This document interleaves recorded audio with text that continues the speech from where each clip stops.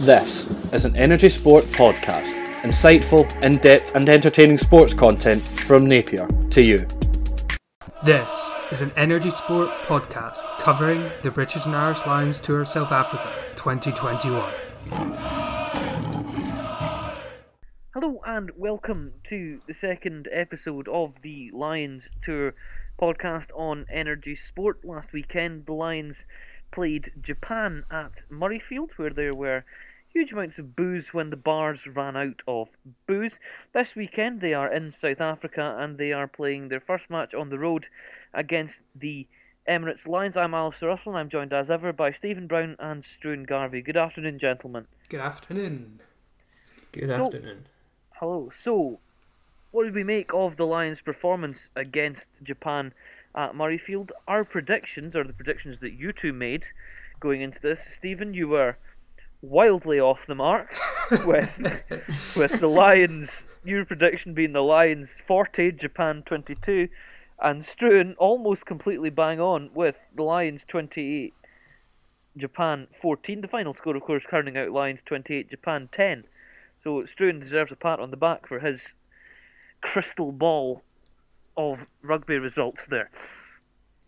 Thank you very much. You know, I actually thought I predicted 28-17 until right now, so I wasn't actually as close as I thought I was, because right at the end of the game I was quite desperate for Japan to score a try, because I thought I can get this right. You know, I never get rugby predictions correct, and I was getting a bit carried away by supporting the other team in the end.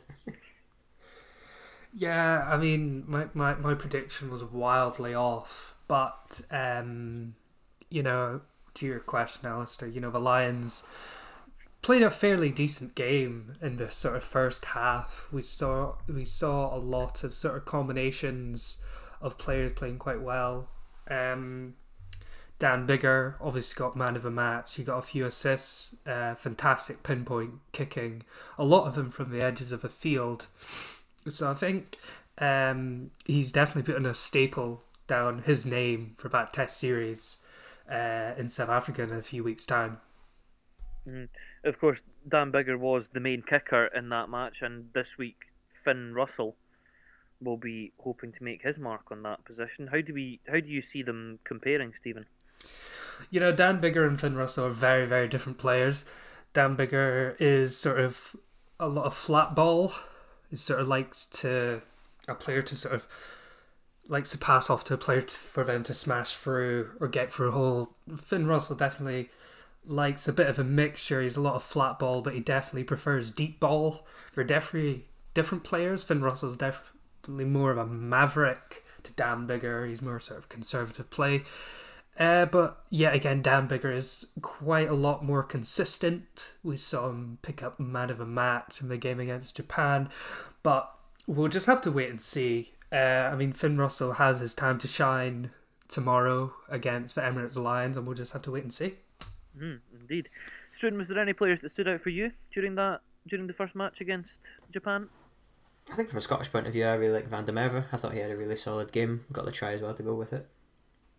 Van der Merwe seemed to have a very decent game. I think the run he made for the try was quite spectacular. Yeah, it was a pick-up from the ruck. Conor Murray was still getting to his feet, and he picked it up, and he saw that there's nobody on the blind side and just ran in for the try. Van der Merwe had a good amount of runs against Japan, and so I think Van der Merwe had a great game. But it's very notable to mention the sort of midfield that the Lions had on Saturday was fantastic. Bundee Aki and Robbie Henshaw, who have obviously both played with each other for Ireland in the Six Nations and obviously internationals, played very well together. We didn't see much of them in the second half because Japan very much targeted them. But overall, you know, Robbie Henshaw is obviously could be starting. Could Bundee Aki be joining him as well, as they have such a good connection for Ireland, and obviously they have this for the Lions as well. So obviously, the first game was marred slightly by a few very high-profile injuries, most notably Alan Wynne-Jones went off very early in the game and looks doubtful for the rest of the tour, which is a huge shame for him. Yeah, this is Alan Wynne-Jones. This is his fourth tour, and unfortunately, he's picked up that very bad injury to his arm, a dislocation. But there has been rumours that he could make a comeback for the Test series, which is very good for him. Obviously, Warren Gatland has picked Conor Murray to be captain, which is quite an interesting pick because. Do you think it's a good pick? At first when I originally heard it, I was quite surprised. Obviously, when Alan Wynne-Jones went off and we heard the news he wasn't going on tour, sort of Stuart Hogg, Owen Farrell, a few names sort of sprung to mind, but Conor Murray didn't. But when you do think about it, Conor Murray is definitely going to start in the Test series with the condition, obviously, that he doesn't get injured, but he definitely is going to start at 9. This is his third his third tour for the Lions. He scored fantastically that try against New Zealand in the second Test, where they got that win 4 years ago in Wellington. He had a fantastic games of the Six Nations. He's respected by all of the players. So I think, even though his name didn't automatically pop in my head, I think it's a good pick. Now, of course, he won't be the captain for this next game, which will be Stuart Hogg, who's one of 6 Scottish players named in the starting 15 for Saturday's match. I'm so happy that he's going to be the captain. I think it's quite obvious just on my social media that Stuart Hogg's my favourite player, and I think it's just such a great achievement that he's going to be captain in the side. I'm just really looking forward to it for that aspect alone, to be honest. Yeah, it's fantastic that Stuart Hogg's been given this opportunity. 85 caps for Scotland, and the first game in South Africa, he's going to captain the Lions out. It's a fantastic achievement, and I'm sure lots of people in Scotland and whole of the UK will be egging him on. This is a massive opportunity for him as well to get a staple on the fullback jersey for the Test series. Liam Williams against Japan, he played a pretty decent defensive game, but we weren't able to see sort of sparks of brilliance that we did in the Lions tour 4 years ago in New Zealand. So this is Stuart Hogg's chance to really put a staple down and see what he can do. Do you think that Stuart Hogg is maybe someone who is a doubtful for that position, or do you think this is really just going to solidify his place? I think this will pretty much solidify his place as a 15 for the Test series. I think for Warren Gatland this is a bit of a headache, but yet again, Liam Williams played well in 2017. He's been playing a lot of sort of on the wing for Scarlets, a little bit of fullback, but he hasn't had the consistency of being at 15 all the time. And we saw him being played at 15 against Japan, and he wasn't able to get those sparks that we saw in 2017. So I think Liam Williams would be better on the wing if he gets a Test start. And of course there is, other than Stuart Hogg, who's doing his best to repay his debt to the world because he's from Hawick, there is another 5 Scottish players who are in the starting 15. We've got Chris Harris, Finn Russell, Ali Price, Hamish Watson, the Mullet Man, and Xander Fagerson as well. Finn Russell making his first start for the Lions. That's an interesting choice there. I'm looking forward to it. I think this is a really big opportunity for him. Yeah, I think obviously we've talked a little bit of Finn Russell and Dan Biggar a little bit earlier on, but I think this is really good for Finn Russell.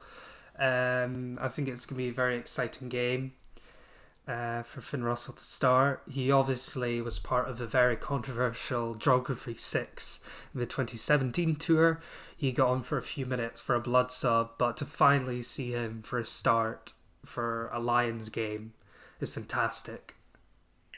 And someone who's in there that maybe discussions we've had before the full squad was announced that we thought maybe might not get in there is Ali Price. So does it surprise you to see him starting on Saturday?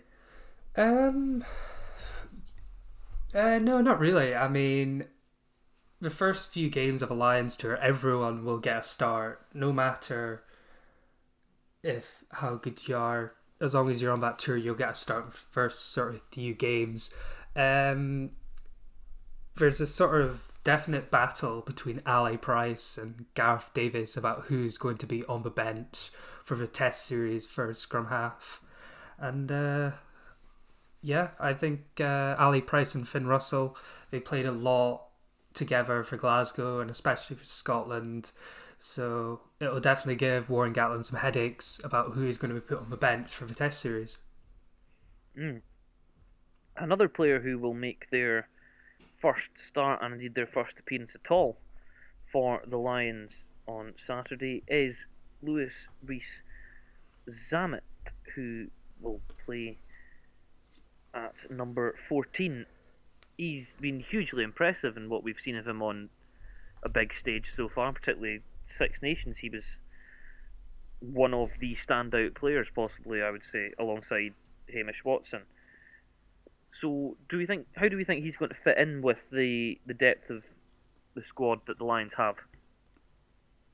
I think it's a great opportunity for him. I think he's the youngest member of the squad as well, if I'm correct in saying. And we all saw how good he was for Wales during the Six Nations. It was a joy to watch, really. And I think a lot of neutrals who will be watching this game will want to see what he can do again because he's just so talented, really. I think the Lions are really lucky to have him, and I feel like he's going to be one of these players who will be consistent throughout his career and being part of the Lions squad. Yeah, well, obviously, Louis Rees-Zammit is very young. He's, as Tristan said, he's a joy to watch. He was in the Six Nations, and he continues to be a joy to watch for Gloucester in the Premiership as well. I don't think he'll get a Test start, but it'll be really good to see him sort of get some experience for the Lions and see what he can do in the next few series if he's picked. But good luck to him. There's lots of competition on the wings and at fullback. So let's move on then and look at the opponents for this weekend. It is the Lions versus the Lions. The Emirates Lions, to be specific. And Stephen, you've been having a look at sort of their league position and their performance in recent weeks, have you not? Yeah, I had a wee look. The Lions, the South African teams, obviously recently took part in the Guinness Pro 14 Rainbow Cup, which went on for around about a month and a half. And for the Lions, the Emirates Lions, in their conference, they came last. They only won one game, they lost 4 and drew the other, which is quite unfortunate. I think this will probably be one of the easier games for the British and Irish Lions to start their tour. They've got a few names in there. The number 10, Jordan Hendricks, he's quite talented. I mean, he also got Jesse Creel's brother coming off the bench. His name's Dan Creel. There's not a lot of names that spring to mind when you look at this Emirates Lions team, due to the fact that South Africa will be taking off Georgia on Friday, so there's a few players who have been drafted in for that game. So overall, I think the British and Irish Lions, will get a really good win to start their tour off on South African soil. Confident. Can I get a score prediction from you? Oh, go on. I'm going to think it's 42-7. Struan, what's your predictions for this weekend's match? I'll go with a 35-21 to the British and Irish Lions. 35-21. Interesting. So, all that remains to be seen is whether those predictions will come true. We hope you enjoy the match, and we hope you will join us again for our next podcast, whenever that may be. Thank you very much for listening, and please do have a great rest of your day. Thank you very much. Cheers, guys.